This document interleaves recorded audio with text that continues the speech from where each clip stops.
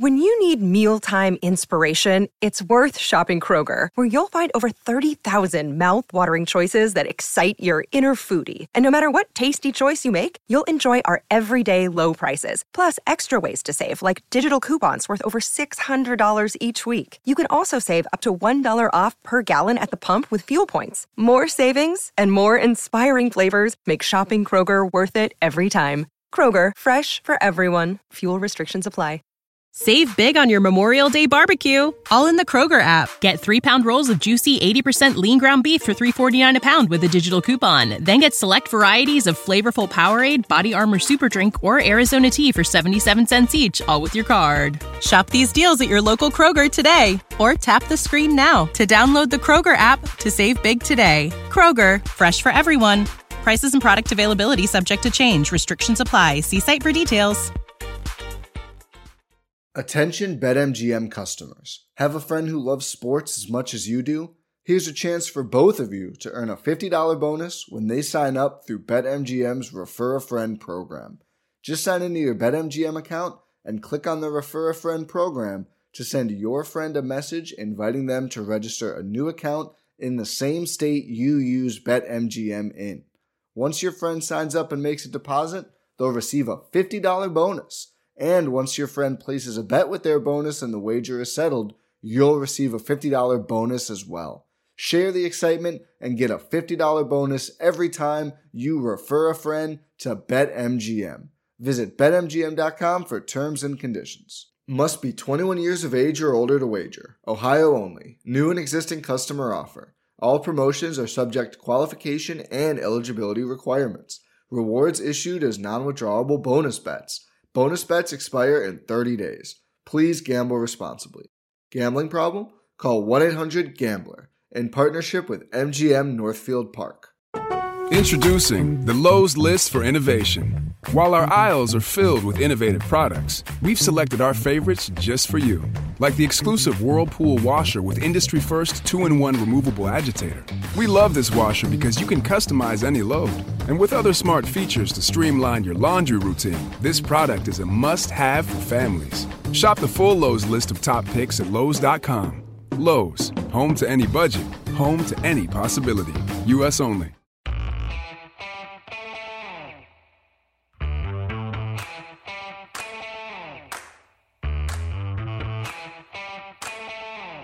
I did a film study with Ken McCusick. I wish we were doing a postseason show, but we're not. So, Ken McCusick, how are you doing? I think I'm going to classify this as episode 1 of season 2 of Film Study with Ken McCusick.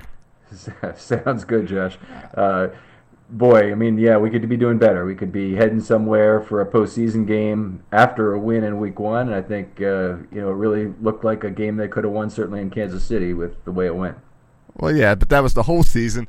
But it's 2018. We get to start talking about next year.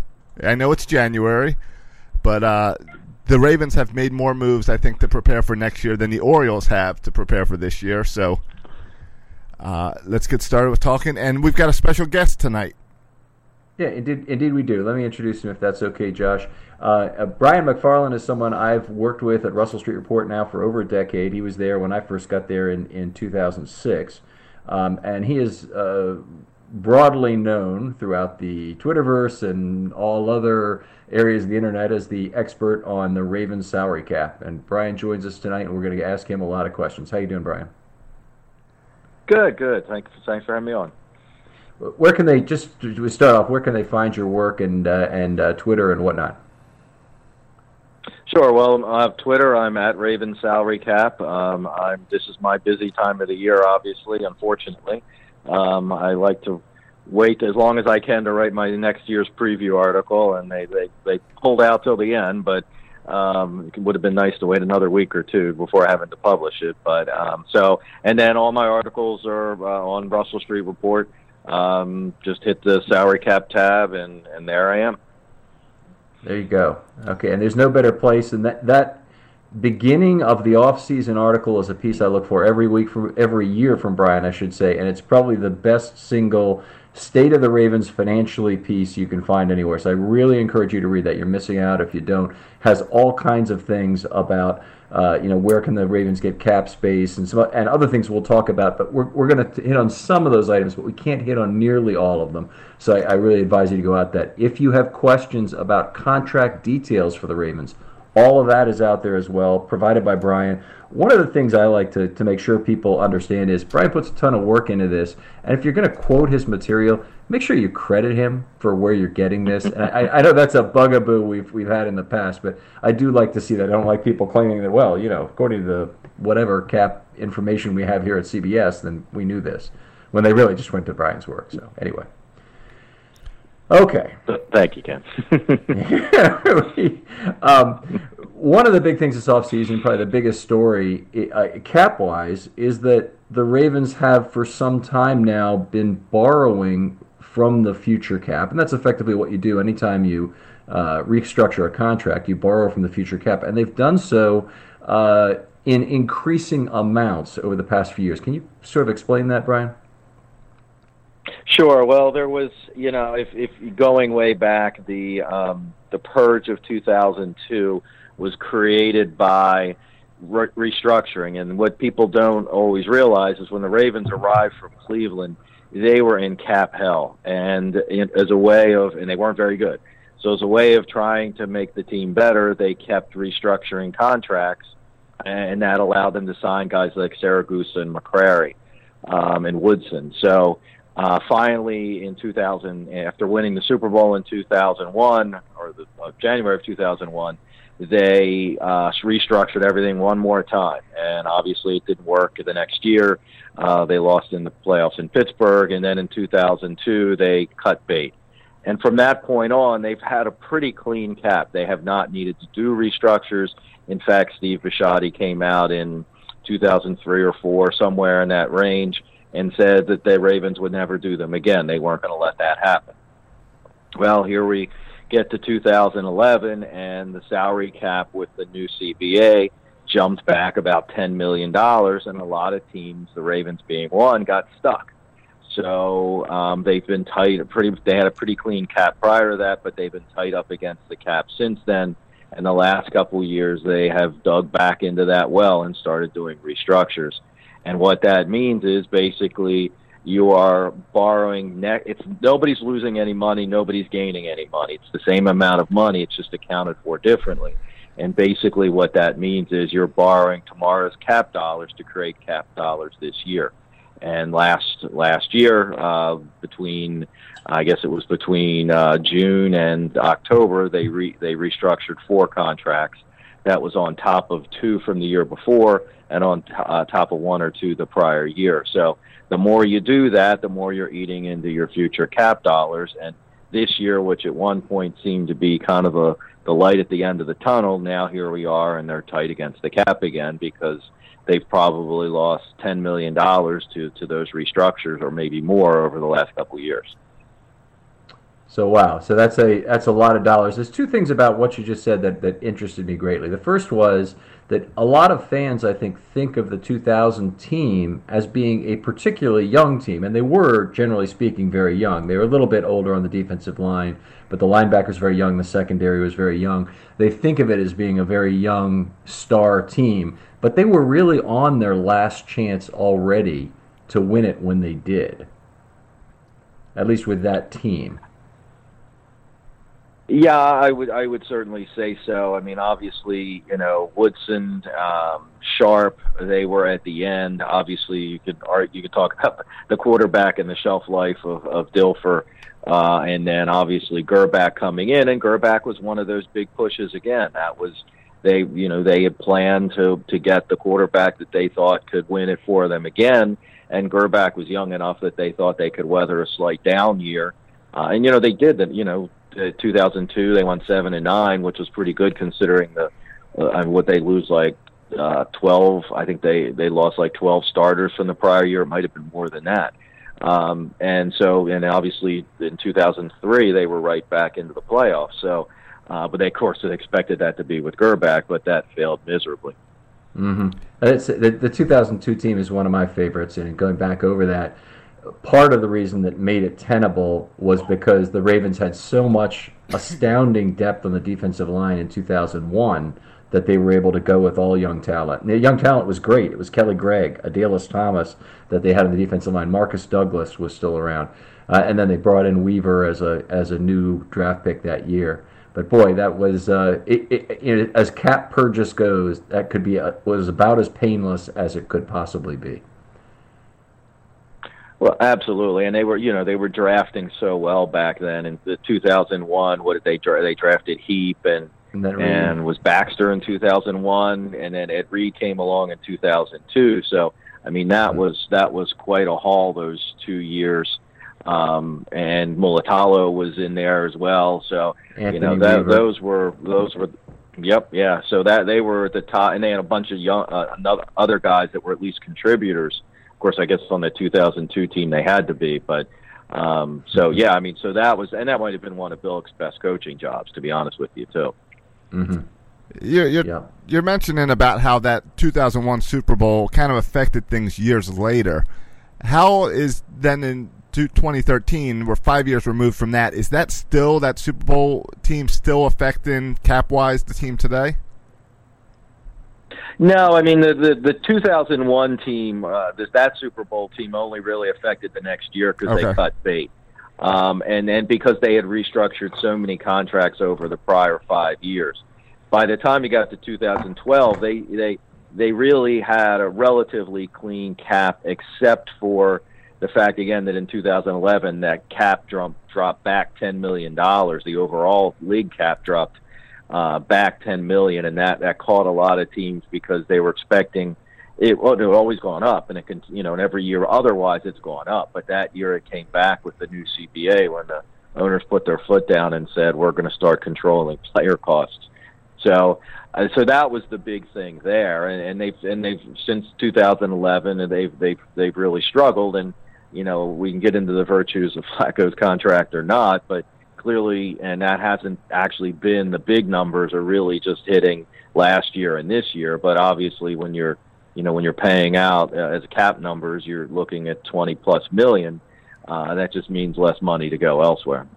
Yeah, I think that's a comment that's made around the league by various franchises. You have your golden moment for 4 or 5 years at the start of a quarterback's career where you're underpaying him, and hopefully you're not still working off the debt from the last guy for the first year there, and you then have some very cheap years. So as great as Jimmy Garoppolo seems to be for San Francisco, they're going to have to pay immediately for him very large dollars. So they won't have those golden cap years from him. And obviously the Flacco years, the first year under the cap, you get only the pro rata portion plus usually a very low salary, right? So it might have been $7-8 million for Flacco's first year originally under contract. I think it was I think it was about $6.8 million, and then it went up to maybe 12 or 14, and then 18, and then they redid the contract when it was supposed to go up into the 20s and made it back down to about 18.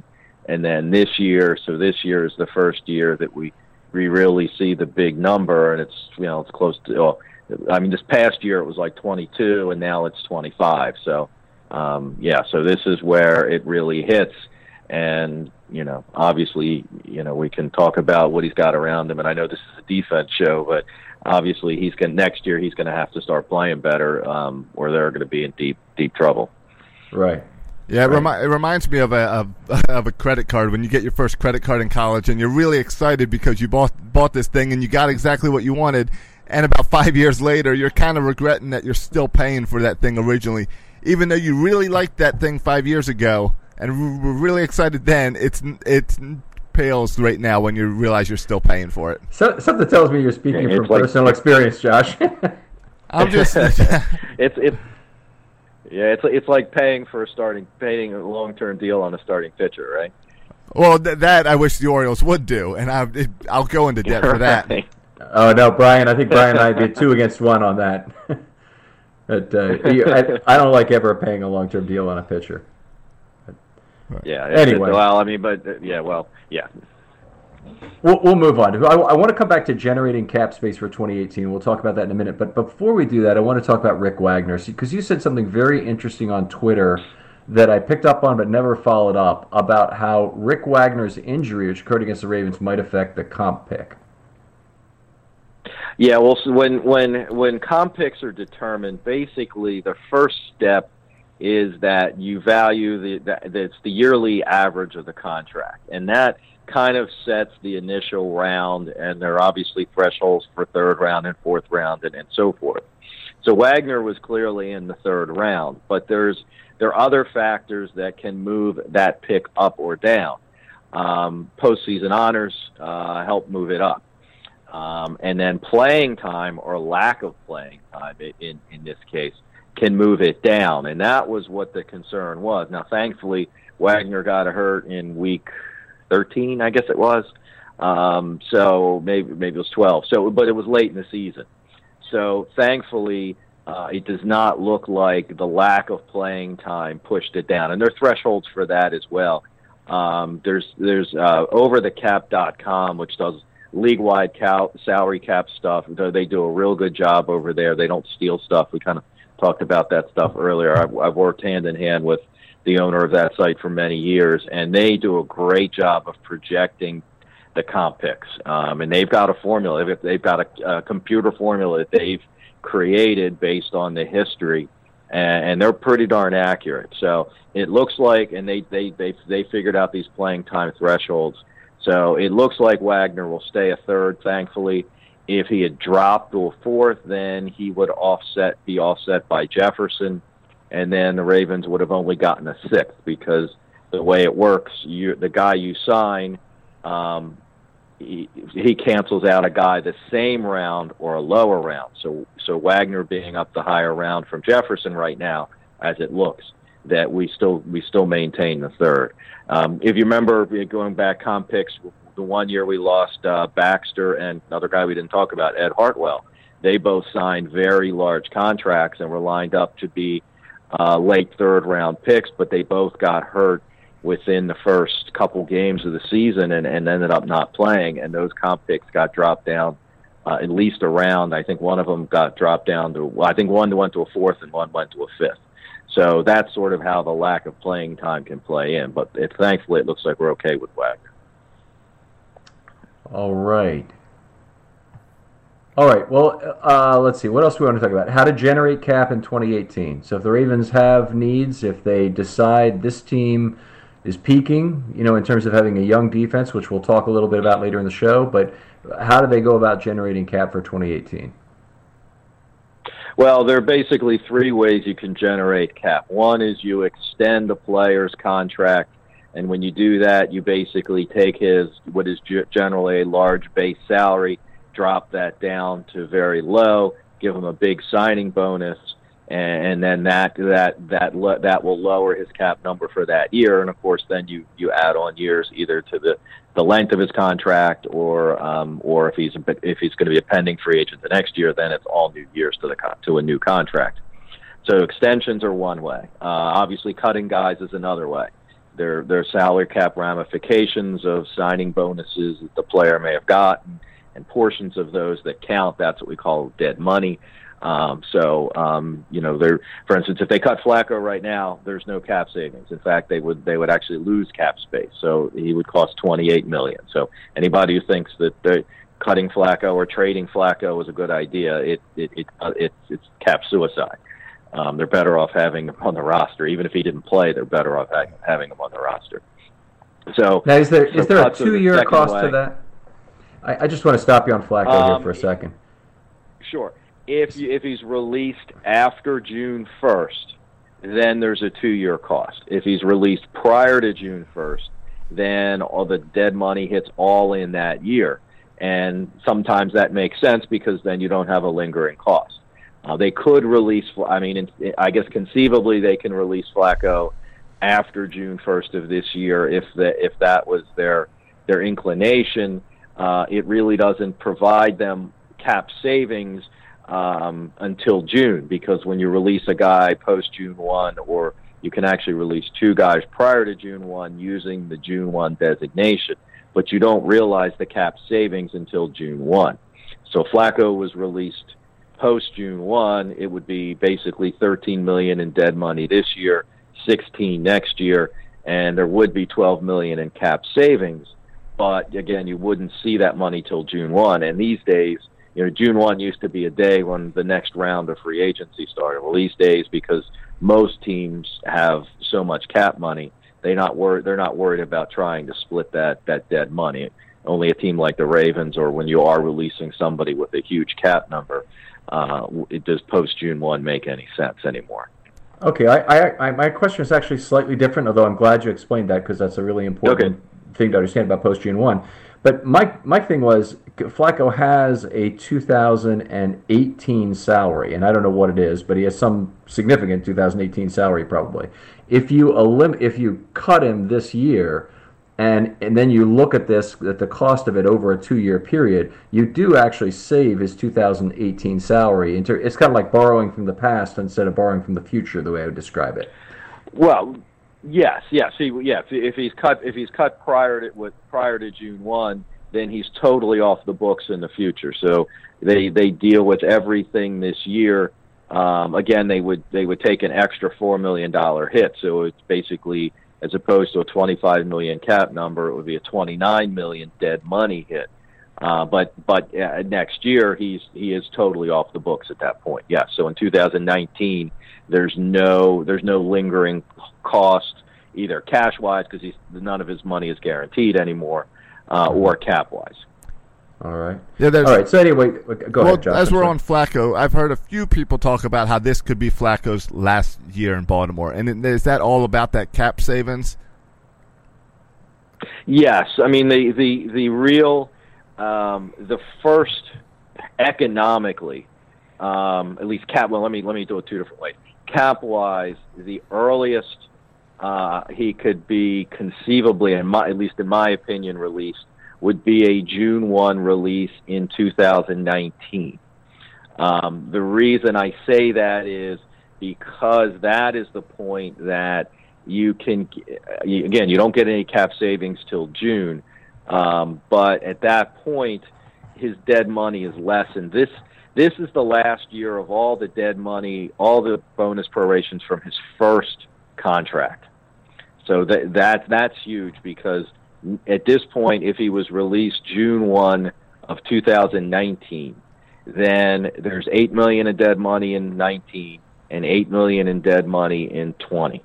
Now, it doesn't sound great, but it really is, would be sizable. Plus, next year in 19, now again, they would not see this till after June 1, but they would have $18.5 million in cap savings.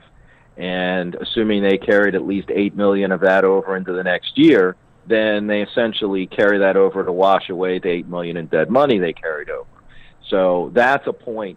I mean, this is a make or break year for Flacco, because I think there's two factors that cap wise it becomes possible, and the other thing is because his salary this year is $12 million. That's obviously nothing to sneeze at.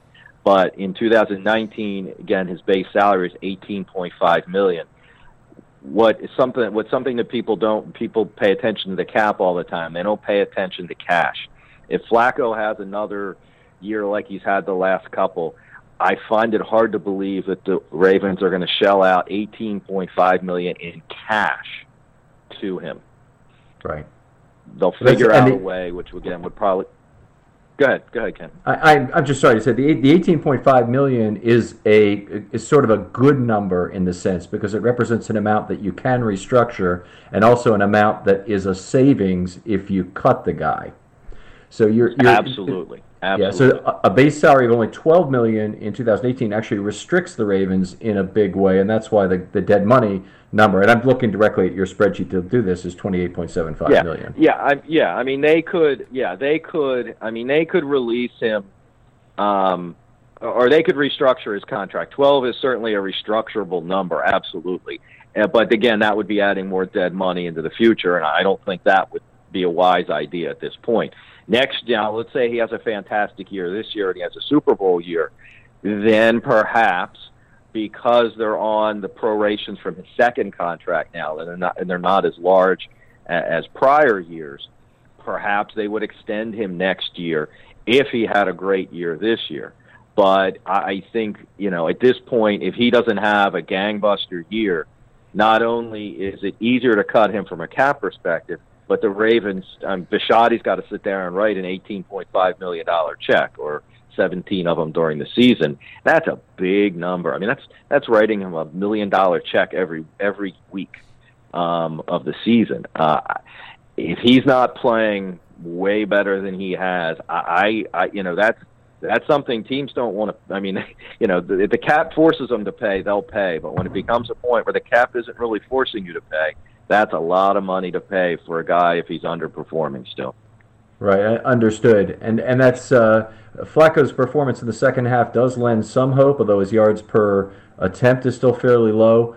But in looking at this contract, and if you were to assign a probability of being released prior to 18, 19, 20, and 21, what probability would you assign to each year? I know I didn't let you prepare for this question. That's all right. Obviously it depends on how he plays. If he plays up to his potential, and I'll just say near Pro Bowl worthy, he makes it all the way through. If he keeps playing the way he is, or maybe a little better, I would say next year is 50-50. Mm-hmm. And then if it doesn't start improving, I would think the next year then it's just $8 million in 2020, and they would save $20 million. I would think he's gone at that point, which is why I would, we could talk about the draft and where they, if they want to draft a quarterback this year. I don't know that happens this year. It might happen in later rounds this year. In 19, I don't have any doubt it happens, whether it's at the top of the draft because they've they're going to get rid of him, or and that'll be a test. If they draft a guy in the first round and it looks like they might cut him, that sounds like June 1 is going to happen. Yeah, it is a self-fulfilling prophecy in that way. And so, there's reasons I like drafting developmental quarterback, a guy rounds 3 through 6, I'll say, not 1, not 2. In the second round, the guy is already the favorite player in town of every fan out there on Twitter. And it's just not a situation you generally want, to have being talked about in the media all the time. Even Chris Redman, that was a discussion. And when Elvis Grbac was not playing well. So, I mean, it's really not something you want. No, absolutely. And, for a lot of years, it seemed like they drafted a quarterback in the 5th or 6th round every year. And, obviously Troy Smith wasn't super special, but, he provided decent backup time a couple times he got in. And obviously Tyrod Taylor certainly, I can't remember if he was a 5th or a 6th, but, he certainly has proven to be at least a viable starter. And, so that's the kind of guy you would like to at least see them get in the next 2 drafts. And obviously, depending on what's going to happen with Flacco, then maybe 2 drafts or 3 drafts down the road, you're going into the first 3 rounds. Yeah. Right. Yeah.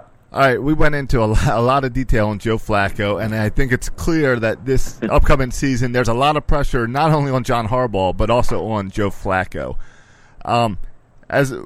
Let's look at the defense a little bit, and let's start with we started at the beginning of the season, like we do every year, with breaking it down the players into 5 categories.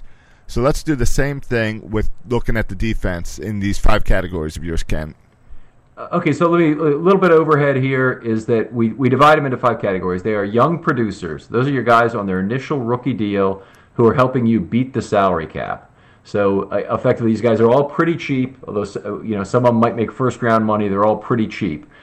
Second category is your developmental players. Guys on your first contract still, you hope that they can move up into your young producer group, but they're just not there for some performance reason. And we'll go into a little bit of detail on those because each of them is kind of a special individual case worthy of discussion as far as where they might go and maybe ultimately if they may stay with the team.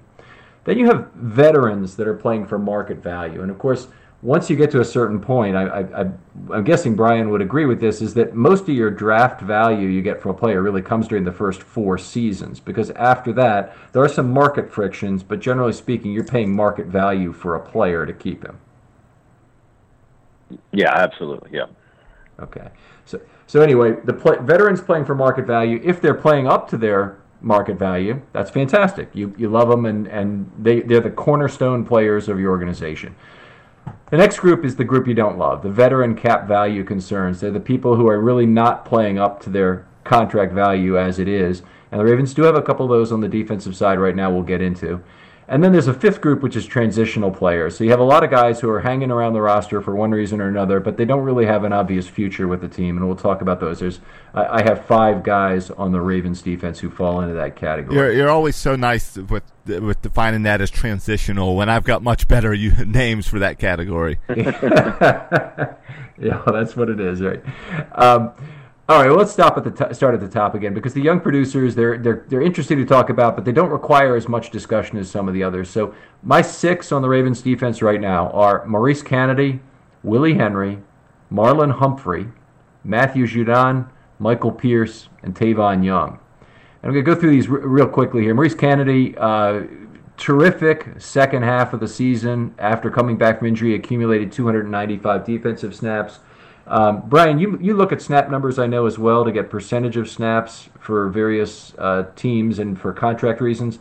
My snap percentages and my snap numbers are going to be slightly different because I don't include penalties. So if you see differences there, that's the reason. Right, sure. Primarily. Sure. Okay, so anyway, of the other players that did well, Willie Henry really became the cornerstone of the offense, of the defensive line. He didn't play the first 2 games, so after that he led the team in defensive snaps on the line and had 54.1% for the season as a whole, that's an Iron Man level for a defensive lineman. And they asked a lot of him as the only really viable internal defensive line pass rusher the Ravens have. So he's in the best position of that group right now. Then Marlon Humphrey, obviously I don't think anything needs to be said. He's a number 1 corner now, and one of the best corners, frankly, in the league. And he's the guy we're always talking about putting on the number 1 receiver for the opposing team. So he's fulfilled his first-round draft status, and we have 4 more relatively cheap years to enjoy, although he does make first-round money. Matthew Judon had a breakout year in year 2. Was pretty darn good in year 1, but this year I played 72% of the snaps, so we're excited about that. Michael Pierce, still at 54% of the snaps. He actually, by a thinnest of margins, led all defensive linemen in snaps, 54.4 to 54.1 over Henry.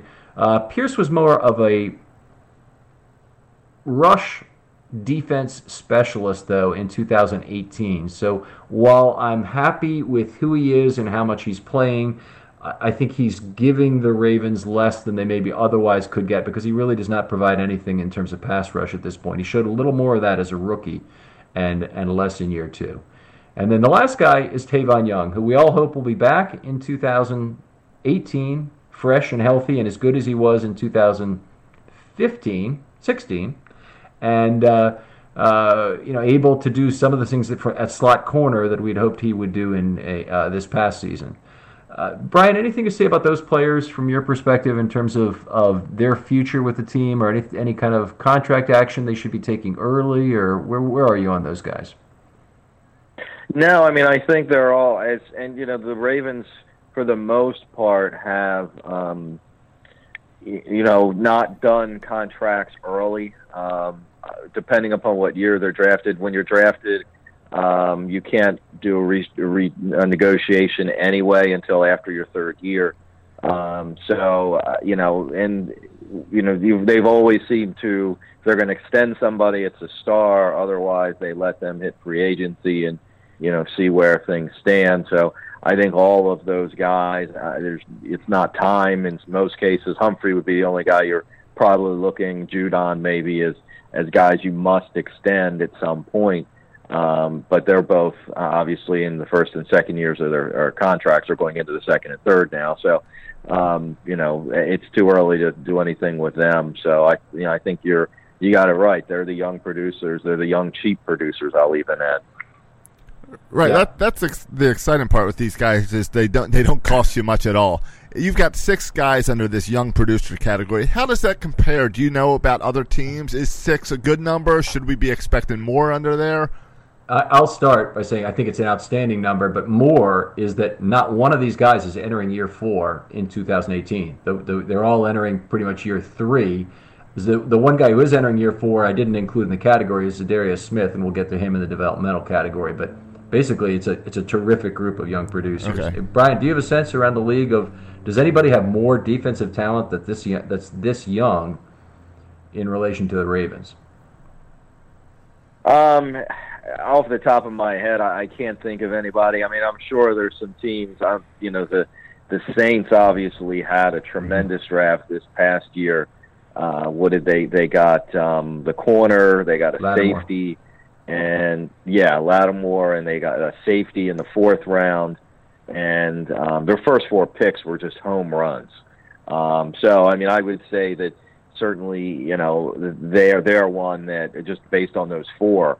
I mean, Lattimore's all world already, so, and obviously those can change year to year, but so I'm sure there are a couple, but I'm certainly, with the way the couple drafts before the last 2 had gone, this certainly is a very positive sign, absolutely. So one undrafted player in the group, the rest of them all draft picks, so, they have spent a lot of draft capital on the defensive side. Not 100% of it has worked out, but I would say, generally speaking, they built a very solid core. We ready to move on to the developmental category, Josh?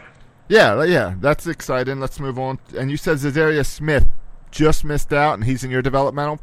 He is. He's the developmental group is large, which is also a very nice thing, is that you have a lot of players in that group, because oftentimes, and on the offense, the Ravens have a ton of transitional players that really, it's not clear exactly how they fit in. But the Ravens have developmental players: Tyus Bowser, Chuck Clark, Carl Davis, Jalen Hill, Stanley Jean-Baptiste, Bronson Kafusi, Patrick Owasso, Zadarius Smith, Tim Williams, and Chris Wormley. So that's 10 guys that I would consider developmental possibilities for the Ravens, and we can talk about them individually, but I want to start with your favorite guy, Tyus Bowser. And just to fill you in, Brian, Josh bought a Tyus Bowser jersey, and he did it with the what do they call it, the special colors? The Thursday game. The Color Rush? There you go. Yeah, the Color Rush. Well, because he looked outstanding in week 2. He sure did. So that was the game he won Defensive Rookie of the Week against the Browns. And he ended up playing, I think he had 34 snaps that day, but he only ended up playing 152 for the year. We've been over this a little bit. I'm hoping he's completely out of Harbaugh's doghouse, but he seemed to do a stupid thing every couple of weeks for a while that was getting him put back in, and he was coming back and only playing 4 snaps or 7 snaps. Ended with 152. Did some things positively, and I think we saw the ability to rush the passer at times, the ability to play the run at times, and the ability to cover at times. And all 3 of those separately from a Sam linebacker is, of course, what we want to see. Now, he's playing behind Matthew Judon, so the question is, does he end up playing another position effectively, which I think I'm against. I have to see somehow that they resolve the positioning between Judon and Bowser so that they can get them both on the field at the same point. Maybe it means Judon rushes from the inside on pass rush downs, or maybe he rushes from the other side sometimes. But anyway, I'm hoping that Bowser can get some meaningful snaps where he can cover and rush the passer in this next year. You can jump in at any time, Brian. I don't want to stop you. I just want to breathe for a second, give you a chance to jump in. I'm just, hopefully he's not another one of the second-round pick sort of scenarios that we've had too many times, but he certainly looks the part, and actually compared to some of the other second-round picks, his rookie year wasn't as disastrous as some of those have been. So I guess we should, hopefully hope for the best with him. But that is the thing when you draft so many pass rushers over the last couple of years. You do get into the position of, well, you got to play this guy. I mean, there's just only so many snaps that can go around, and Tim Williams is on this list, and certainly at the defensive end with Kafusi and Wormley. And Carl Davis, you've got a lot of guys there, that young guys that, perhaps it's just a matter of getting some more meaningful snaps here and there, and, they can show their worth. How do you develop these guys when you've got better current players that you can put out there ahead of them in live games? Is it just practicing? Is it readjusting? How do you give Bowser a chance to grow? I'll give you 3 ways. Number 1 is you got the preseason. So you give them a lot of snaps in the preseason, and it is live action against another team, against players who want to play, even if it's not the best players. Number 2, you always have injuries during the regular season. And then number 3 would be you have practice. That's really the ways you have to try and get them some snaps. But eventually, it will all come down to injuries. Somebody will get hurt, and part of having depth, and the Ravens really taxed it at the cornerback position, for example, this last year, is to make sure that you're prepared when injuries come up. And remarkably, like never before, the Ravens were prepared for injuries at corner this year and dealt with it, I thought, very well as the season went on. To have Hill, first of all, take over at the slot, and to have Humphrey available to play some snaps at the beginning, then take over for Jimmy entirely with absolutely no fear involved when he did, to have Kennedy available when he came back, to have Hill available for snaps for Webb. They really did a great job of having players available. I mean, Clark would have been another one for Levine at that point in terms of players who took over. So it's just injuries are usually the way most opportunity comes in the NFL. Yeah, absolutely. I mean, that's kind of, Willie Henry comes along thanks to, injuries on the defensive line early in the season, whether it was Williams being out for a while or, of course, Urban getting hurt. So, so that's exactly it. And they certainly have got a lot of depth there. You just hope when they are needed, they come through and show their worth. Yeah, it's not like even the guys who were the backup defensive linemen didn't get a chance. Wormley had a 51-snap game against Chicago. It was almost half his snaps for the whole season. He only had 115 for the year. But he was able to get a good opportunity from injury. So I guess I want to go through the list quickly and just make a couple notes on players and let you guys chime in, and then we'll move on to the next segment here. But Chuck Clark, I thought, played well as a backup dime to Levine, ended up getting 50 snaps on the year, and I think we've got a legitimate backup player there in the secondary who like, and he's a very fine special teams player, so definitely Ozzie mold of drafting a 6th-round dime back who can also play special teams. He's so many of them through the years. He's gotten in exactly that round with Nakamura and Chad Williams. Corey Harris was a cheapie as well. Jerome Sapp comes to mind. Anthony Mitchell. So they all came by this 6th round or lower selection, and Clark's a match for that. Carl Davis, we'll talk about briefly. So he played 27.2% of the snaps this last year, 281 snaps. He just does not have a lot of opportunity either because his only real role is to play as the 3rd defensive lineman in a standard set. So when you have 4 corners on the field, that's when you have your standard set with 3 defensive linemen and then 4 linebackers as well. And it's really the only time he gets in the game. He never plays really as one of the 2 guys anymore. At least he does not do that often.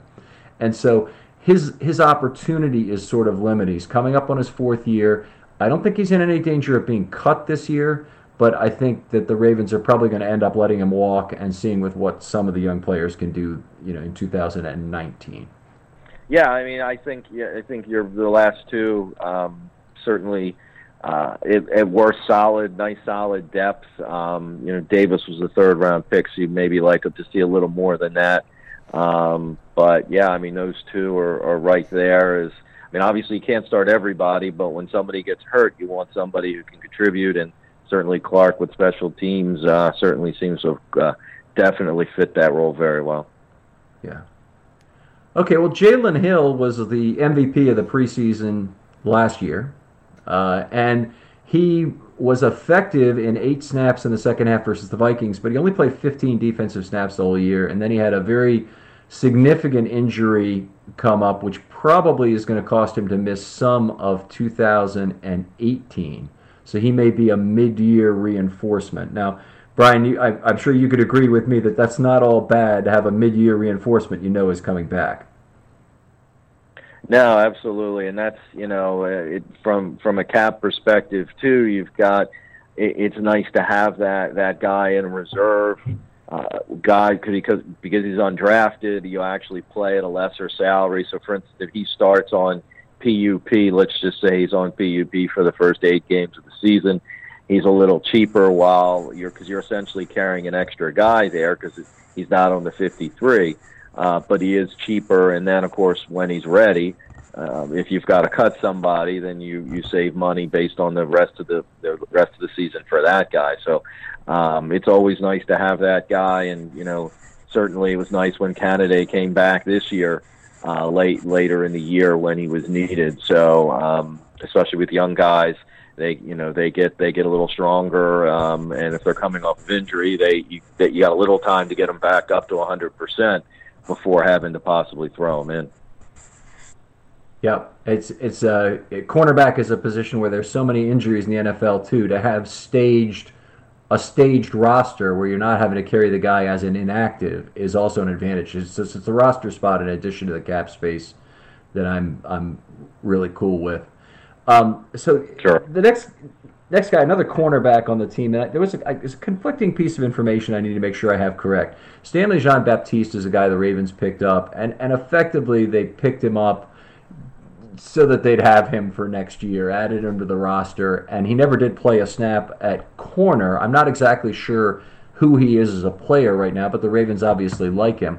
So the question is this: is Baptiste you list as an exclusive rights free agent, so maybe you can explain what that is.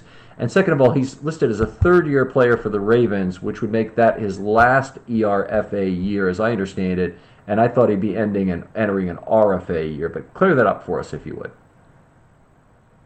Yeah, the numbers the Ravens on the Ravens website as far as years.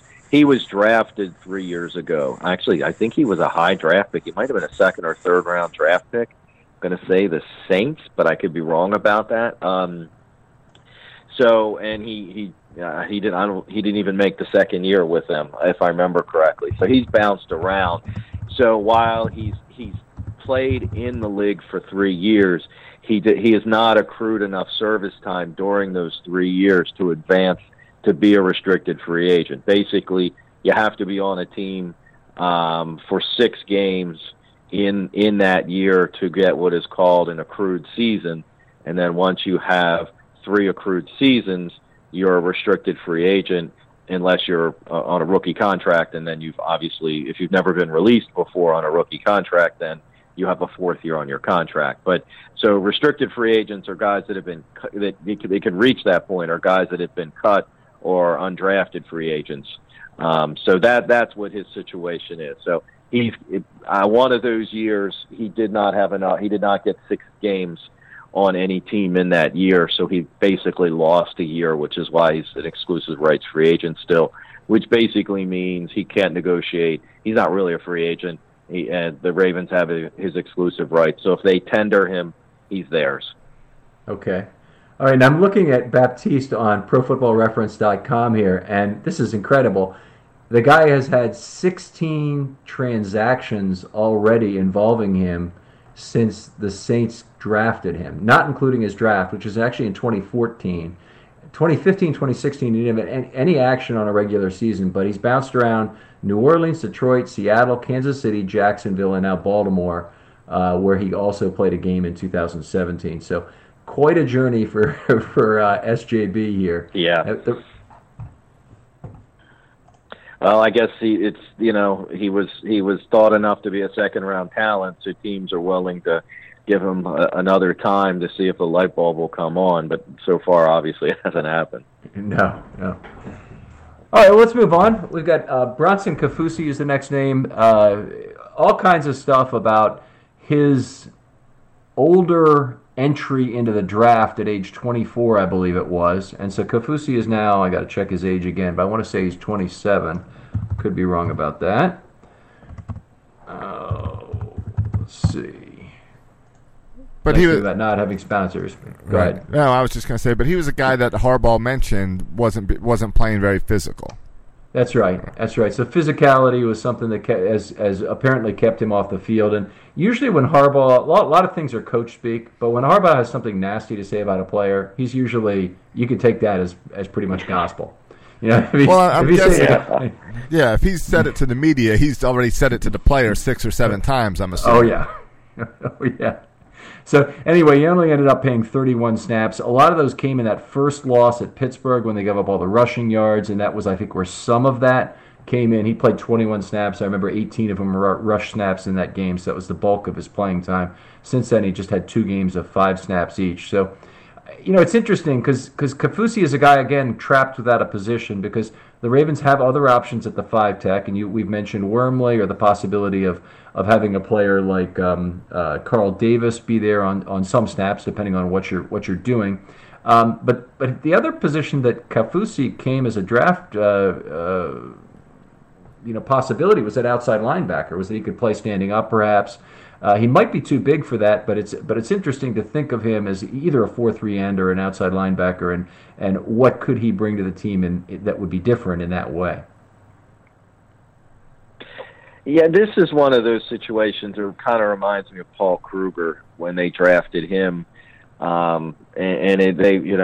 at one point they said Kruger was going to be the 3-4 end, and then obviously later in his career they let him play linebacker. So you get these guys when you're in this 3-4 base sometimes that they seem like a great guy because they could do both, but it turns out they can do neither. Kruger finally figured it out, of course, in his contract year. Let's kind of hope Kaufusi figures it out before his contract year. Yeah, I'd be fine with Kruger-like development at this point because Kruger in 2011 was actually a pretty good situational pass rusher, and if that was all we got out of Kaufusi plus a 12-sack year in his 4th year, sign me up for that program right now. That's true. Yeah, with the depth they have around, that's true. So anyway, we'll move on a little bit here. Patrick Owasso does not have ideal size for a linebacker. That's the nicest thing I can say about it. He is smallish for the position at 6'0", 217.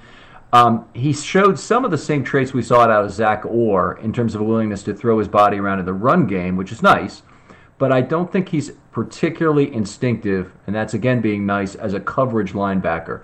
I don't think he's a guy who knows what spot to go to. Although he's faster than Correa was more instinctive in coverage about knowing where he needed to go. Where Correa really broke down was in a lack of willingness to throw his body around in the run game. I think that's really why he lost the job to Owasso this year.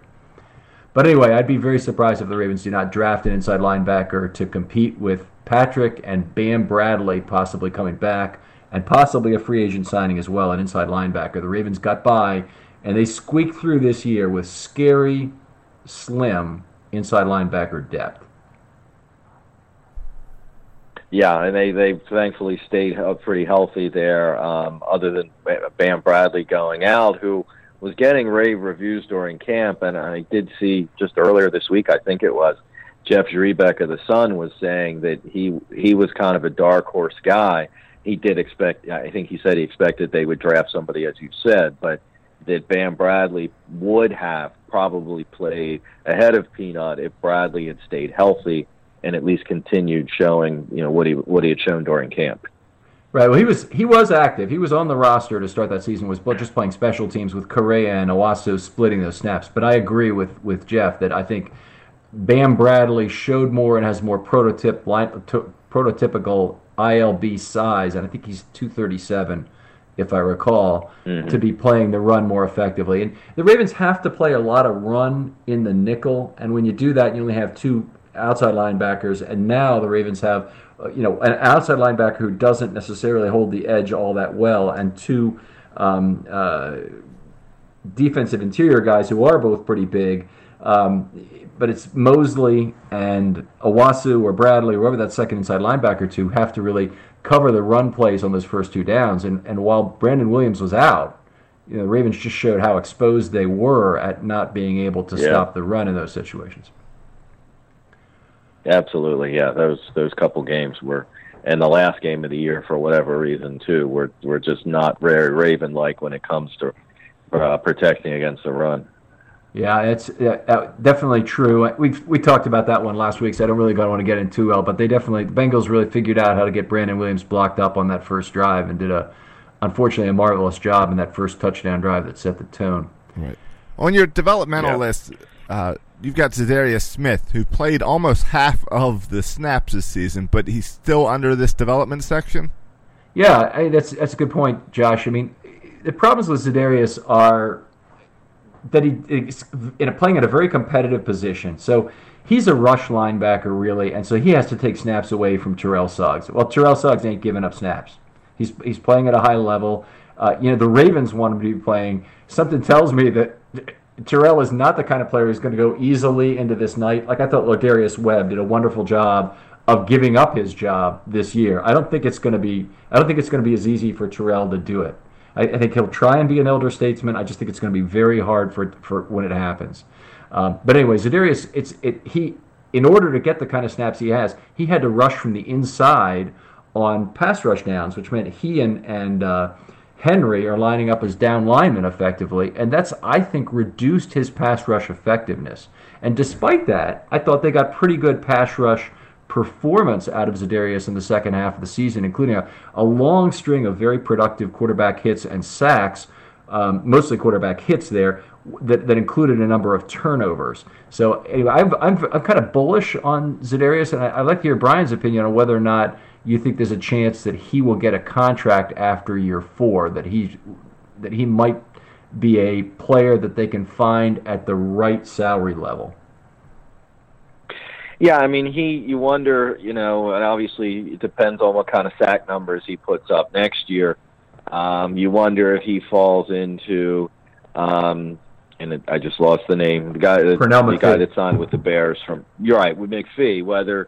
Now McPhee seemed to have, was more a prolific pass rusher, but he took that inside rush spot, and I mean, he certainly put up in his last 2 years some decent sack numbers, and he certainly got a very healthy contract. With Zadarius, I don't know that he'll get that kind of contract. He'll certainly get something out there, and whether it's from the Ravens, I guess, will largely depend on what Tim Williams and Bowser do over the next season.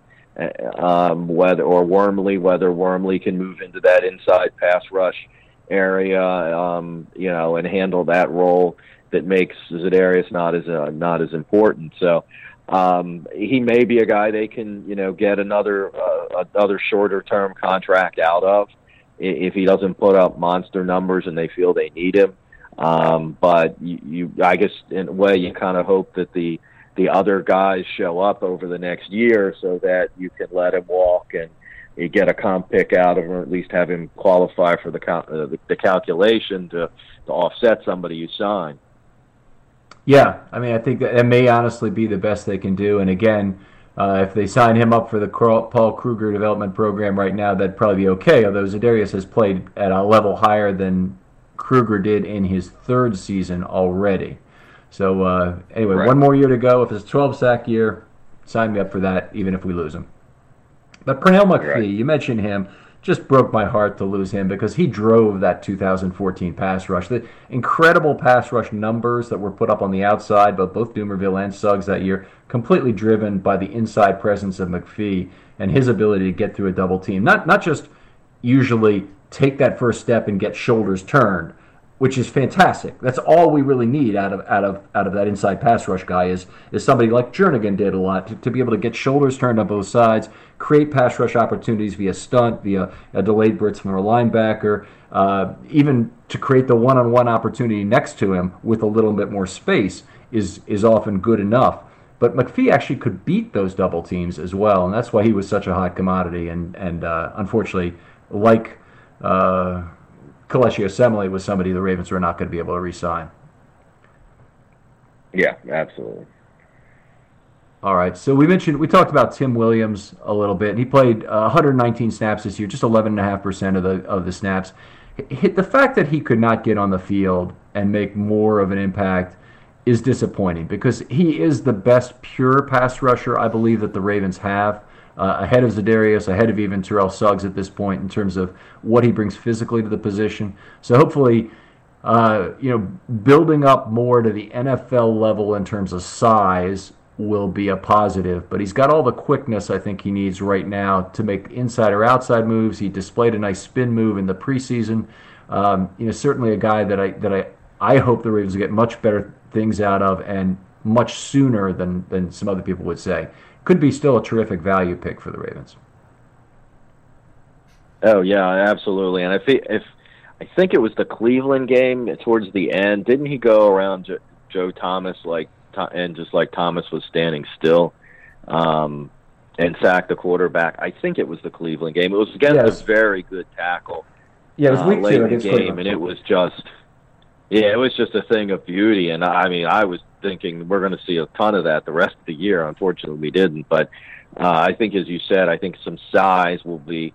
I mean, that's got to be his off-season goal, is to add that 10 pounds or so, so that he can just that he can bang around a little and not just use his speed, but work on his moves, or he can bull rush a little more. I mean, that was always the amazing thing I always thought about Dumervil.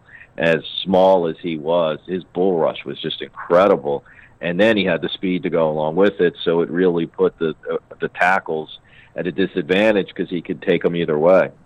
Yeah, smaller pass rushers, and James Harrison and Dumervil are probably the best 2 examples in recent years. They really know how to use their size and leverage underneath the pads. So, I mean, they go around the edge. They get holding penalties all the time because they've always got some left tackle's left arm around their neck as they're turning the edge. Yeah. It's good to see. And Dumervil certainly he ended up being a pretty damn good signing. Even though he was signed for 5 years, that's what you hope to get, isn't it, Brian? I mean, a couple of good years, and especially when one is a top shelf year the way it was, they really got value out of Elvis, I thought. Yeah, if you get 3 years out of a 5-year contract, then you can generally deal with whatever dead money's that's there. Now, quarterback contracts notwithstanding, but for most other players, yeah, I mean, that's what you're looking for, especially when you're signing a guy who's a little, who's starting to hit 30 or approaching 30. If you can get 3 out of 5, you're happy with it. Okay, so we've gotten to the end of the developmental section. We talked a little bit about it Wormley. I think we've hit on everything important with him. Josh, is there any questions you have, or did you want to talk about anything else regarding developmental players or favorites of yours? No, I'm okay with the development players. I'm excited to move on to these veterans, the guys that really have to live up to their paycheck in order for this team to win. Well, there you go. And so I've got 6 in that category. I don't know how many I have in that category. I'll just read off the names. Brandon Carr, Anthony Levine, C.J. Mosley, Jimmy Smith, Terrell Suggs, Brent Urban, although he's now a free agent, Eric Weddle, Brandon Williams. That's actually 8 guys. That's a fairly large group, and that's, I think, indicative of a team that's spending a fair amount on their starting defense, that you would have that many guys in this category. But fortunately, most of them are in this category and not in the cap value concern. Without us spending a ton of time on this, Brandon Carr is obviously one guy who is a potential cut. What are your thoughts on that, Brian? I mean, obviously earlier in the year he was playing fantastically, and you wouldn't have thought that was a possibility. But as the year went on, he seemed to wear down or get exposed or just targeted or whatever it was. I certainly think he's a possibility. I'm cautious though. To say that, because right now Jimmy Smith is coming off of injury. Jimmy Smith, and he's on the list too, his numbers are such that it's unlikely he would be cut. And of course, if he is cut, then Carr's definitely coming back. So I think, and then you've got Tavon Young coming off of injury, and Jalen Hill coming off of injury, and Carr's he's not that expensive as far as a starting corner goes. So I would think he stays. I think he provides, especially I was going to say if Smith could stay healthy for a year, but Carr provides as a number 2 or a 3 at this point if Humphrey keeps coming. I think from a price standpoint, he's worth having around, because if it is Humphrey and Jimmy Smith starting the year as your starters, we know how Jimmy Smith is, and God forbid something happened to Humphrey, you'd like to have a veteran guy like that you could plug in. Yeah, it is pretty solid to have Brandon Carr as your third outside corner. He meets the aircraft carrier standard. He actually was surprising. They moved him into the slot a number of times this year. which was surprising when they had Smith, Humphrey, and Carr all in the game. Carr was moving inside to play slot corner. I look at next year and I think, as it'll play out to start the year, I believe it's going to be Humphrey and Kennedy on the outside, with the likelihood of Tavon Young being back in the slot. And I think that's actually the best case situation, with Jimmy taking his time getting back from the injury, or maybe not being at full strength, that they're okay letting him be the guy who takes a third of the snaps instead of 2/3 of the snaps on the outside to start the year. Maybe they bring him in on third downs. Maybe they play him rotationally the way they did this year. But I would really like to see Kennedy on the outside, where his size is really more appropriate to that position than in the slot.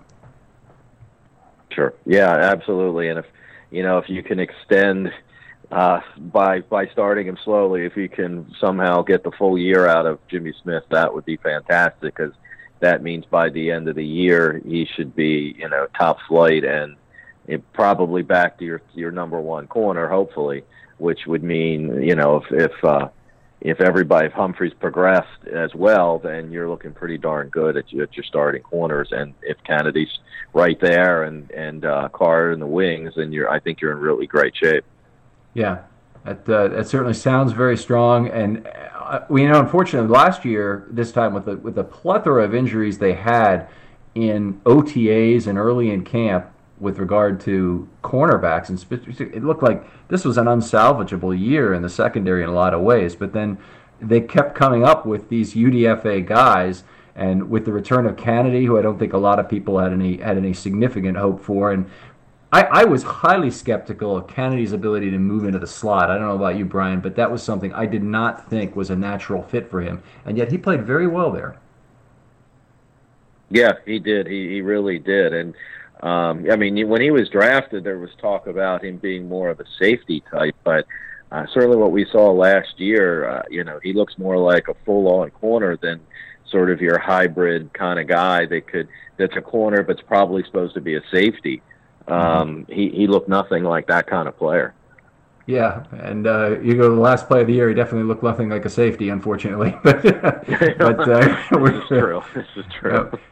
All right, I want to only hit on one other player here. Maybe we can hit on two, but let's start with Brent Urban on this list. And what do you think the Ravens are going to end up being able to do with him? That he's an interesting case, because obviously 3 of his 4 years were pretty much lost to injury, but he was certainly looked like a top flight guy the second half of last year, and certainly the beginning of this year, camp and everything. He looked, absolutely bona fide starter. So, he might be a guy that if there isn't a lot of interest around the league, I could certainly see him being back. Maybe just a 1-year deal. Hopefully for him, he picks up, where he left off in September and has a great year, and then can hit the free agent market the following year and get his big payday. I would think, for him, as opposed to taking just some middling 3-year deal, that would make a lot more sense. I'd like to see that happen here. He sounds like he's a guy that, a good team player who works his rear end off. So, obviously this partly depends on Kaufusi and what they think with Kaufusi and Wormley, but there's room for all of them unless they draft another guy in the 3rd or 4th round. So I would think, that would be a guy that you would look to see if you can get back and say, look, we're going to plug you right back into where you were, and and you can make a lot of money the following year playing in this defense. What I'm sure he thought was going to happen. Yeah, what would a 1-year contract look like for Urban? He would, because he's coming off of injury, there'd probably be some incentives in it. It's hard to say, because I can't, because he's been injured so much, I'm not sure how much of a market there will be. I know obviously it only takes one team to say that guy's, a comer, and we're gonna get him before anybody else does it. We're gonna offer him a little more than everybody else because we think we can plug him in and he's gonna be that guy. They could get him for kind of like an Anthony Levine deal, a couple million over a little over $1 million for the year with some incentives. If it's a couple-year deal, maybe I don't know, $5 million, $6 million maybe over a 3-year deal. It's kind of hard to say because I just, it's going to be hard for a team to have a lot of faith in him though because he's had so many injuries. Right. It's really sad to say because it's just one step on a football field to us and looking at it, and an injury is certainly serious, but it might have cost him $20 million in terms of what he might have had in a contract. Yeah. So. Okay, well, I think we talked a little bit about the players playing for market value. They're not getting rid of Weddle. They're not getting rid of Williams. Suggs has got at least another year. We're excited about that. Mosley isn't going anywhere, but he might be signed to a long-term deal. We could talk about that, or that would be, yeah.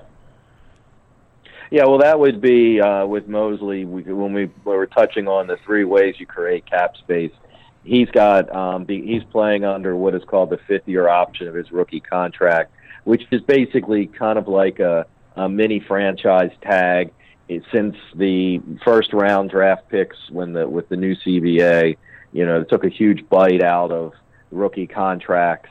This allows them to make a decent amount back. So his 5th-year option, which they exercise, is about $9 million. There's no dead money because he's out. Technically, he's out of his rookie contract. So all the prorations are done with that. So his cap number is all salary, which is a great place to pick up $4, $5, $6 million in cap space on an extension. This is what they did with Jimmy Smith when he reached his 5th-year option. They've had Elam would have been the next one after Jimmy, and of course they didn't pick that up. So this would seemingly be the place to get a nice chunk of change, and obviously then you secure your middle linebacker for years to come. So it seems like a win-win deal because they're tight against the cap. It does provide Mosley perhaps with a little more leverage because that's one of the spots they're probably going to need to get something done. So hopefully they can come to a number that works for everybody. But like I said, that's a $4 to $6 million probably cap savings, so that's a huge deal right there. All right. Has Mosley lived up to expectations, or a lot of fans look at Mosley as a disappointment, but I kind of feel like he had to fill in for Ray Lewis. It was a hard shoes to fill, coming in right behind him. I'll take a crack at that first, Josh, and then we'll give Brian a shot at that next. I think Mosley was clearly hurt this year and didn't play up to his current contract level, let alone his the contract level he'll be expecting going forward.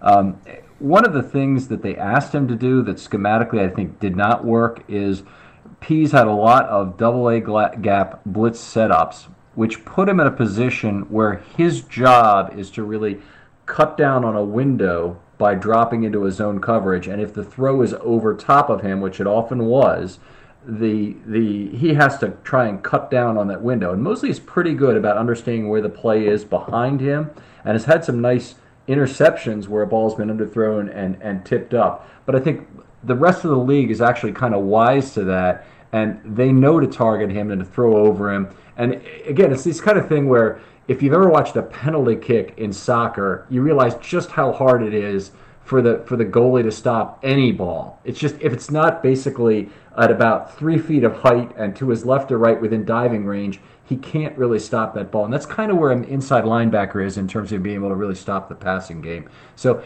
I don't think Mosley was as bad in coverage as other people think, but I do think his injuries actually really held him back in the run game this year. That's where I wasn't happy with CJ in terms of penetrating it through gaps to make plays. And Brian, what would you have to add to that? Yeah, I mean, as far as him being a disappointment, I don't think there's any way I would classify him as that. I think he was 16th in the draft. I mean, I think he certainly lived up to that over his 4 years. So I certainly have no complaints there. The question then becomes, what kind of money is he looking for on a long-term deal, or what kind of money would he be looking for as a free agent next year? Is he looking, and I mean, you can always say he doesn't deserve top of the market, or you can say this about just about any player. other than Ray Lewis and Ed Reed. But, you know, is he deserving top of the market money? Well, most free agents don't. It's their turn. Did Flacco deserve to be the highest paid quarterback in the league? No. But he was coming off of a Super Bowl, and it was his turn, and he bet on himself. So, when people say that, I kind of cringe a little, because it's just, that's not the way the system works. The next guy up, if he's in the top echelon, and how you define that is beauty's in the eye of the beholder there, I guess. But the next guy up is the next guy up for either a contract or as a free agent. He's going to set the market or move up or push the market up, even if he's not the best player or at that position. So, he's going to get paid handsomely, whether it's here or somewhere else. I don't think there's any question about that. So, from a cap perspective, the prices always go up. So that's just the way it is. But I certainly don't think he's a disappointment. Is he the best middle linebacker, inside linebacker in the game? No. Is he in the top 10? Probably. Certainly top 12. Again, beauty's in the eye of the beholder there. But he's going to be paid probably like a top 10. Yeah, I'm sure he'll be paid as a top 10. The question is it okay if he makes the third highest money in the game, or should the Ravens really be holding out so he only makes the sixth highest money in the game? Because by the end of this contract, he's going to be cheap. If he comes in at number 3 or number 6, he's going to be cheap by the end of that contract. Right, as long as he stays healthy. And people complained about Brandon Williams' contract, but obviously we saw what the defense looked like with him and without him. Now, could they have found the guy that could have done what he did for less? Maybe, but as you said, and Brandon Williams has been other than those couple games, has been a pretty healthy guy over the life of his career. By the time that contract is done, he's not going to be the highest paid anymore, the second highest paid, or probably the fifth or eighth highest paid. Sure. All right, well, let's move on to these guys that we need to be concerned about, the veteran guys that are maybe making too much money. So I only have 2 guys in this category, Josh. Tony Jefferson and Lardarius Webb.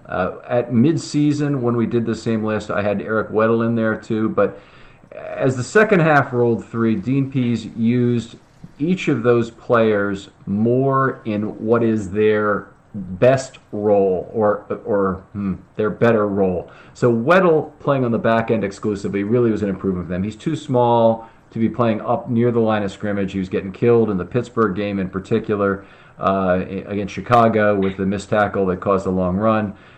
It really hurt not to have him on the back end. On the last play of the year, it hurt not to have him on the back end. Defending 2 receivers and having the sticks, I don't think we'd had a touchdown anyway. It might have been a completion, but I don't think it would have been a touchdown if Weddle was on the back end on that play. So I think he was fine, but Tony Jefferson, Pease never really adapted to what he did well in Arizona, which was to come up and cover the tight end man to man. He did support the run game in a way that we would have hoped, and that he was rated from PFF and others as having a very high run grade. But this was not a guy who produced a lot on the back end for the Ravens, and particularly early in the year they had him in that position, and he's a fish out of water there. So they need to find a way to change his role, perhaps substitute in a pure back end safety on early downs. I'm not exactly sure what the situation needs to be, but Tony Jefferson covering the tight end is what really made him valuable in 2016 before the Ravens got him. Okay. Yeah, I would agree. I would say, Jefferson, he was the guy I thought he was the first free agent in I don't know how long, maybe ever in Ozzy's tenure or career, which is obviously the whole time the Ravens have been here, but he was the first guy who was just out of his first contract that we paid big money for. We always had success with wide receivers, the Masons, the Boldens, which was a trade, but the Steve Smiths, but Jefferson, was the guy. I was like, they just went out and paid a top of the market young free agent. Hopefully, he returns that investment over the next couple of years if they find a better way to use him. Tony Lombardi has a source in the Ravens who said, who before there was really whispers that they were going to sign Jefferson, said, we got a guy that we are super excited about. And so, that was Jefferson. And so that just, they went out and just went after this guy, as soon as the market opened, and got this guy. And I just thought that he was going to be way more than he turned out to be. And I liked the fact that they went and got a guy in his prime. And if you're going to get a guy in his prime and you're going to pay him top dollar, you certainly hope he earns it, but you expect him to earn it. And I just hope they can find a way to, whether it's just, getting used to a new system, or who knows what the system will be with Martindale now, but just find a way to fit him in, so that contract or that idea of let's go get somebody at the top of the market and really pay for him, because we believe in him. I don't want that thought to go away now, because they feel like they got burned, sort of like the Orioles with starting pitching. Right, here we go again. Yep. So and the other guy you got on the list is Ladarius Webb, and Ladarius Webb has always been one of my favorite Ravens, but I think his tenure is done. There's a decent amount of cap savings. It's not huge, but they can save some money off of his release. By the end of the year, obviously he wasn't playing much. You expect Jimmy Smith back. You expect Young back, Hill back, and certainly Chuck Clark was actually playing some snaps in front of him. So. Been a great soldier for him. Another guy that unfortunately injuries took too much time away from him, from what he could have been perhaps. But just one of my favorite Ravens always. But I do think that this was his last hurrah. Yeah, well, I agree with you. It probably is his last hurrah, and I thought he took it pretty well going out, on his way out. But the other thing about Ladarius Webb is to remember what a great player this guy was in his prime. They talked all year about Jimmy Smith and his passer rating against, and how it ended up being around 49, I think, for the year. Ladarius Webb in 2011 was the best cornerback in the game, and including the postseason, had a quarterback rating against of 42 with 0 touchdowns, and I want to say it was 7 interceptions, including the postseason, but it might have even been 8. And it's just one of those years for the ages. It's by far the best year ever by a Ravens corner, including all of Chris McAllister and Starks' career.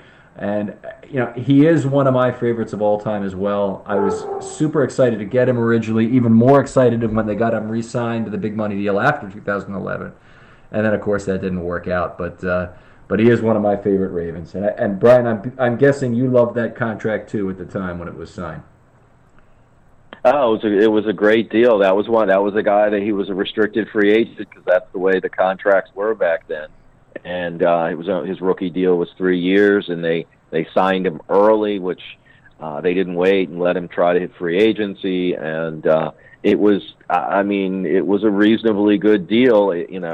Obviously once he got hurt again, it didn't look like such a great deal, but at the time, there were no qualms about it, and there shouldn't have been, certainly.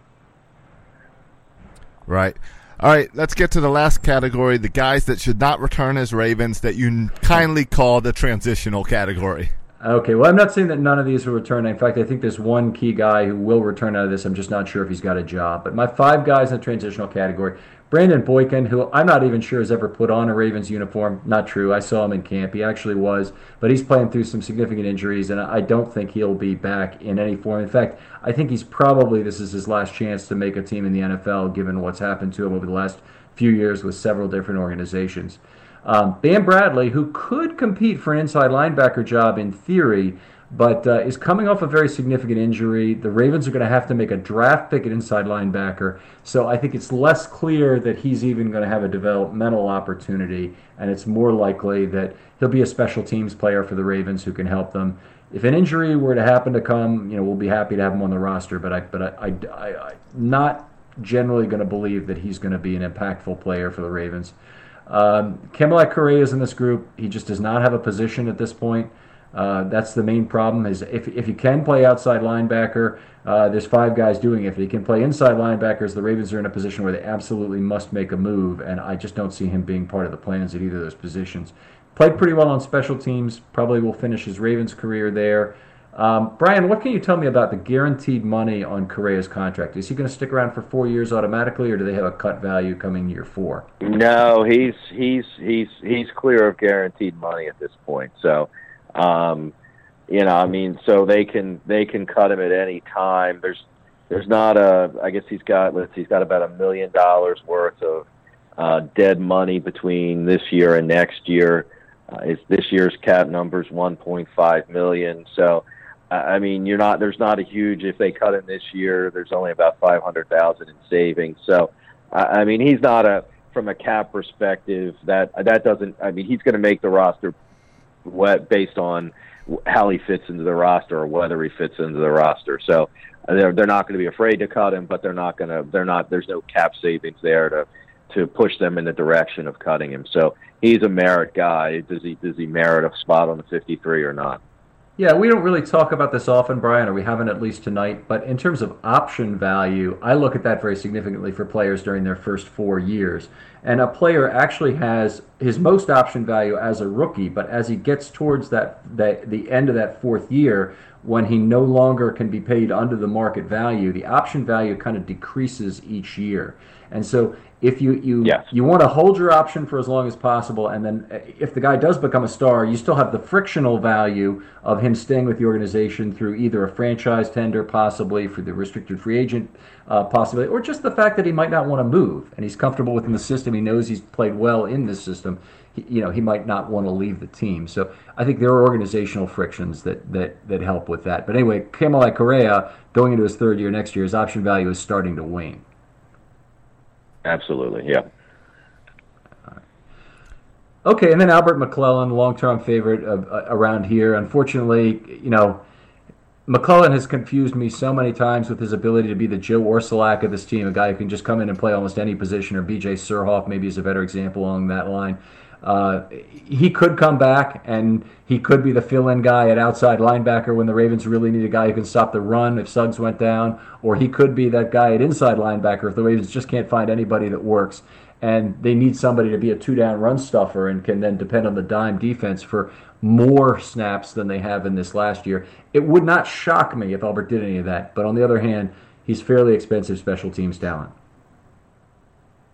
Yeah, I think he's under contract, so but there is. It's not a huge savings, but there's a little over $1 million in savings if he's released. So, for a team that's going to be probably trying to find every place they can find cap space, and with his intended role probably to be just special teams. Well, there you got a Bam Bradley maybe, that would fill that role as a minimum deal that he's on. Again, if they're going to, we expect them to draft an inside linebacker. So, that means McClellan's chance on the field is probably even less. So I would think he's probably a consideration. They could cut him his salary, plus he's got some incentives that he could eventually earn if he plays a lot. But I could see him being a guy, his $1.45 million salary. They could cut him, save the money now. If they want to re-sign him in June or July, there's a good chance he's going to be out there. They could probably get him for $1 million then, so they could save a little bit of money on it. But that way, they're going to let the young guys go through OTAs and maybe even into training camp and see how they do. And there's probably a decent chance McClellan can come back at some point if they needed it. Okay. All right. Well, once they clear up some of this draft space, figure out exactly how much draft space they have, we know they've got major issues on the offensive side, but on the defensive side, where should we expect them to spend some of this money? I think you're talking draft capital now? Yeah, draft capital. Okay. Yeah. Go ahead, Brian. You can Well, start, I Brian. was going to say, I mean, we've been talking about it, but I think inside linebacker is a place. If there's one glaring hole right now, I would think that is if there's going to be obviously what Ozzie last year shocked everybody with what he did in the first 4 rounds with all defensive players. But I would say this year, if there's going to be an early pick, I would think inside linebacker would be that spot. It wouldn't surprise me. I mean, it's one of those things. I think every year you should draft a corner. And it doesn't have to be early, but it wouldn't surprise me to see another corner at some point. The defensive line and outside linebackers seem so stacked with returning players that I think. I mean, obviously, they always go best player. Another thing I think that's unheralded, and I think Ken hit on it a little bit. A true back end safety with range. Weddle's probably. I mean, he's here next year. He may not be here in the 4th year of his contract. So that would be something I would be surprised to see in mid rounds, maybe as somewhat of a surprise pick, so to speak. Get that if they can find that center fielder. Those would be probably the 3 spots for drafting defense. They should have 8 picks before trades and things like that. So if there are going to be defensive picks, those would probably be the 3 that wouldn't surprise me to see. Okay, so 3. You're saying corner, inside linebacker, and a free safety. Yes. Yeah. Okay. And I think I would basically agree with that. I don't have any specific round conditions on this, and I think there is a reasonable chance Ozzie will spend the very first overall pick on either an inside linebacker or safety. I think it's more likely, and the money's better, or the draft capital is better spent on a center fielder or free safety, because I think those guys are hard to find outside of the first round. The really good ones. So okay. It's a marquee position. And inside linebacker, I just think you're more likely to be able to find a good one in a later round. And also, I don't want to pay top dollar now that they finally got the frickin' dime figured out. I don't want to pay top dollar for a second inside linebacker who can cover. I want a guy who's a 2-down thumper and really supports the run defense and can do a little bit for you. Maybe it's a pass rusher, or maybe it's with a little bit of zone coverage. Can do a little bit for you in pass defense, but not a guy who is just a top end, run with any tight end kind of a Dallas Thomas talent. Right. You want Bart Scott. Yeah, I want cheap and good. Yeah, right. Yeah, that'll be interesting. I mean, if they did draft a safety in the first round, and I haven't looked much at the draft to see what's there as far as a free safety, but I would wonder. I mean, I know the Ravens don't force their guys to start, but I would wonder if they would look then to make Weddle available, whether by trade or eventually as a cut. It just seems like because one of the factors that we haven't really brought up is that if there is a lot of pressure on Harbaugh, and this it's been, I know people have said it for a couple of years, but this certainly seems to be the make or break year for both Harbaugh and Flacco to an extent. Will they draft a guy like that who's going to sit behind your 2 starting safeties for a long time or for a year and not provide any value to help Harbaugh keep his job? Now, you could argue that that the safety at some point, if he plays, could help him keep his job. But so that's something I would think would be interesting when you and that doesn't seem to be the way Ozzie's ever drafted. But 2 words for you, Marlon Humphrey. Right. Well, but there's more of an urgency involved this year. And I'm not saying it's not. I mean, Ozzie's always said I'll draft whoever I think is best, and I'll play Jonathan Ogden at guard his first year because I know I'm going to have him for the next 10 years, and he's going to be a Pro Bowler. And and Humphrey certainly seems to fit into that kind of category. Heap was the same way, but there's a difference this year that makes me wonder whether they would go that direction or not, or whether they're going to want that first round pick to plug in and play wherever he is, and hopefully that's wide receiver. But that's for another day. Yeah, I would hope that Harbaugh's control over the draft process would not be such that he would be able to have veto power even over a pick of a safety. I want his opinion if I'm Ozzie, but I don't want him to have a final. I want him to have one vote. I want to have the rest of the scouts in the room to each have one vote, and then I want to have one more vote than all of them put together. And we hope it doesn't end up, being 8-7 or 9-8 or whatever. But right. Now I agree, but I just wonder if there's. I mean, even for Ozzie, who knows? I mean, if there's some tension there that we've got to produce, or we're all going to be on the street. I don't know. I think it's just an interesting dynamic that may come into play a little more than it has in the past. How much does the fact that he went so heavy on defense last year kind of force him to go offense this year? Well, I mean, I think, as we've talked to the defensive players, there aren't that many. There's glaring holes. I mean, I think it's only one glaring hole. Right. And otherwise, so I would, the natural inclination would be that they're going to be wasting some draft picks if they draft an outside linebacker, unless it's Lawrence Taylor, you're just wasting that pick, and they're not picking high enough where there's that guy you gotta have, because he's that good, like an Ogden was that 1 year. Or Boulware was perhaps in his year. But at 16, I don't think there's going to be a guy like that unless he falls, and there's probably some reason he fell. So that they'll be aware of it. None of us fans on the outside will. So I would certainly think with 8 picks, I mentioned 3 defensive players, but it wouldn't surprise me if the numbers come out to that extent. And obviously, who knows how the draft is going to play out, but 5 offensive players and 3 defensive players would seem like going into the draft where you would want to be. Yeah. All right. They don't always draft for need, but I would agree. I think 5-3, 6-2, neither of those would surprise me. Gotcha.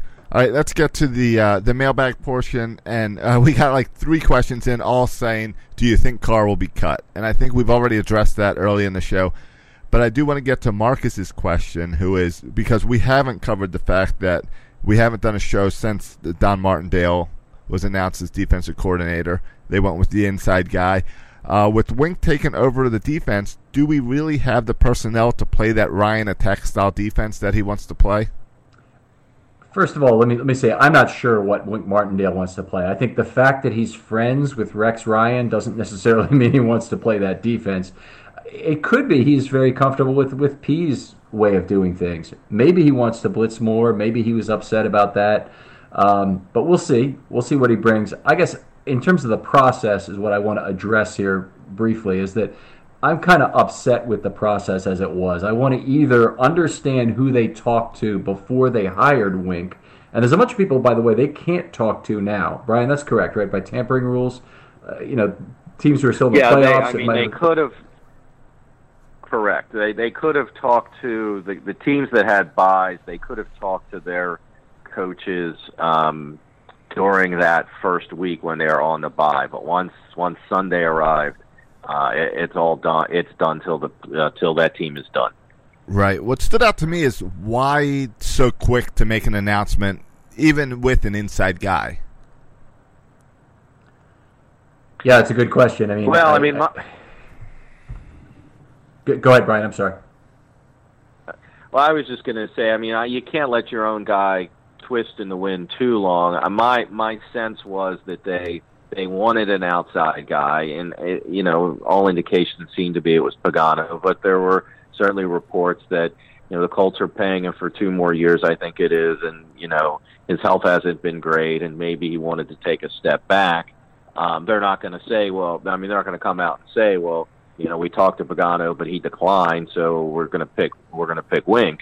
You can't let him twist in the wind too long as your fallback guy.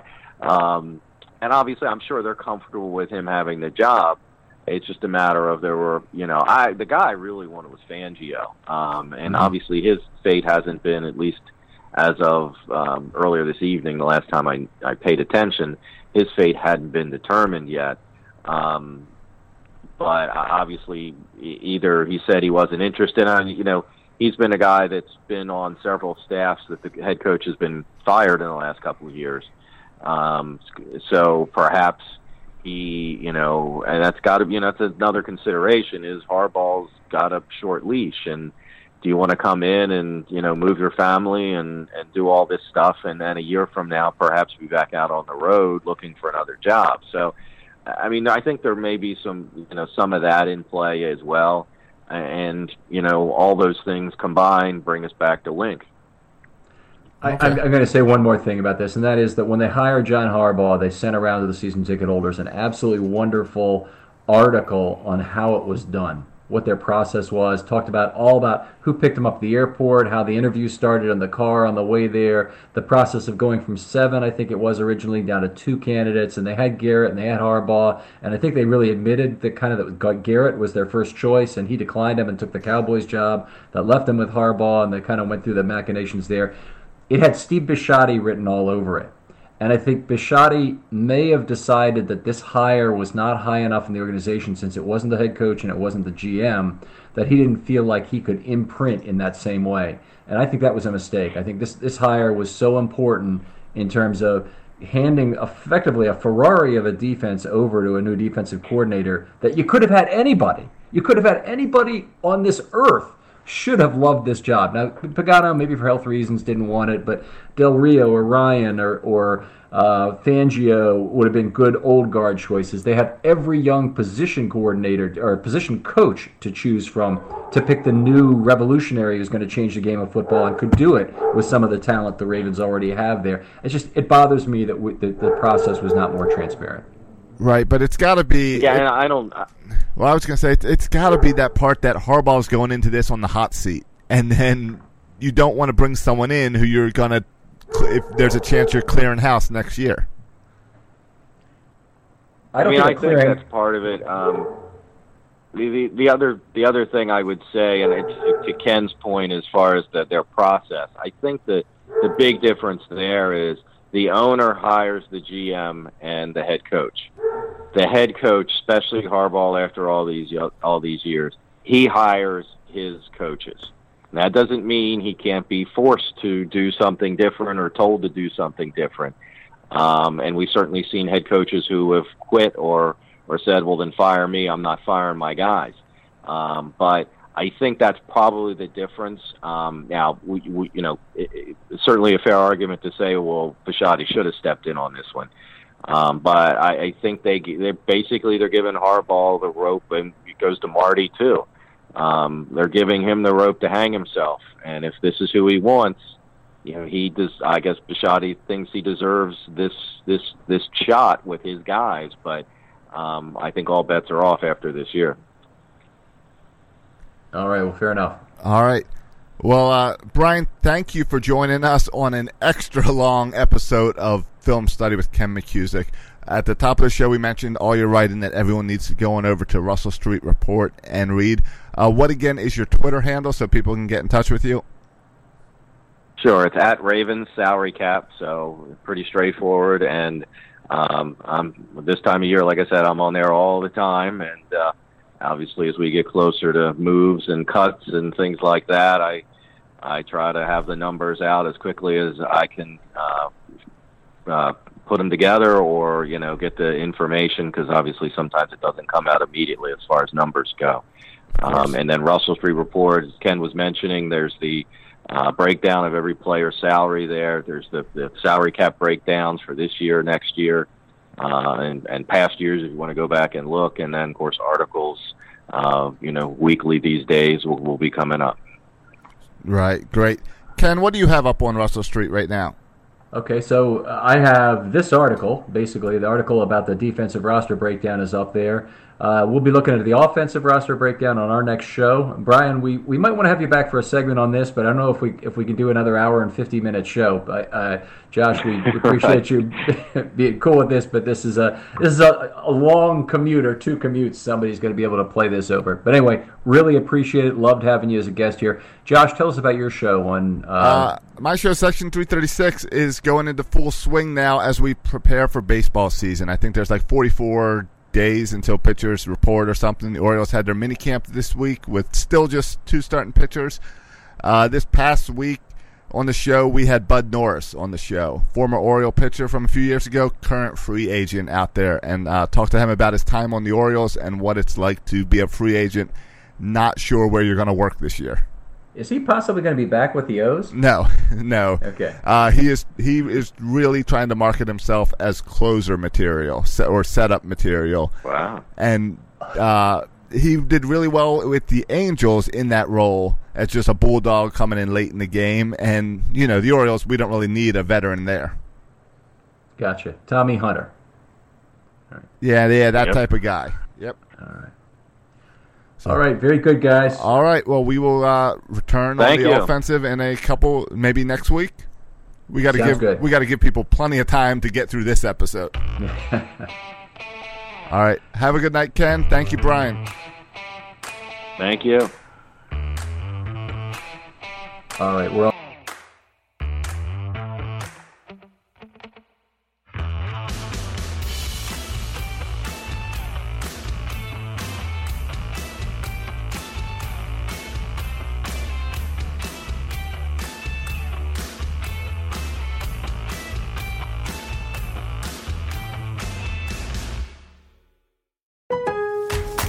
At Lowe's, we're your go-to for great gardening values every day. That's why we've lowered our price on select bagged mulch, now starting at just $2.88 a bag. Mulch helps prevent weeds and retains moisture, and when you put it down around trees, shrubs, and flower beds, you'll see how beautiful it makes your outdoor space. Just in time to welcome back family and friends. Shop online and pick up in store. Lowe's, home to the best part of summer. Selection and product availability vary by location. While supplies last, U.S. only. Excludes Alaska and Hawaii.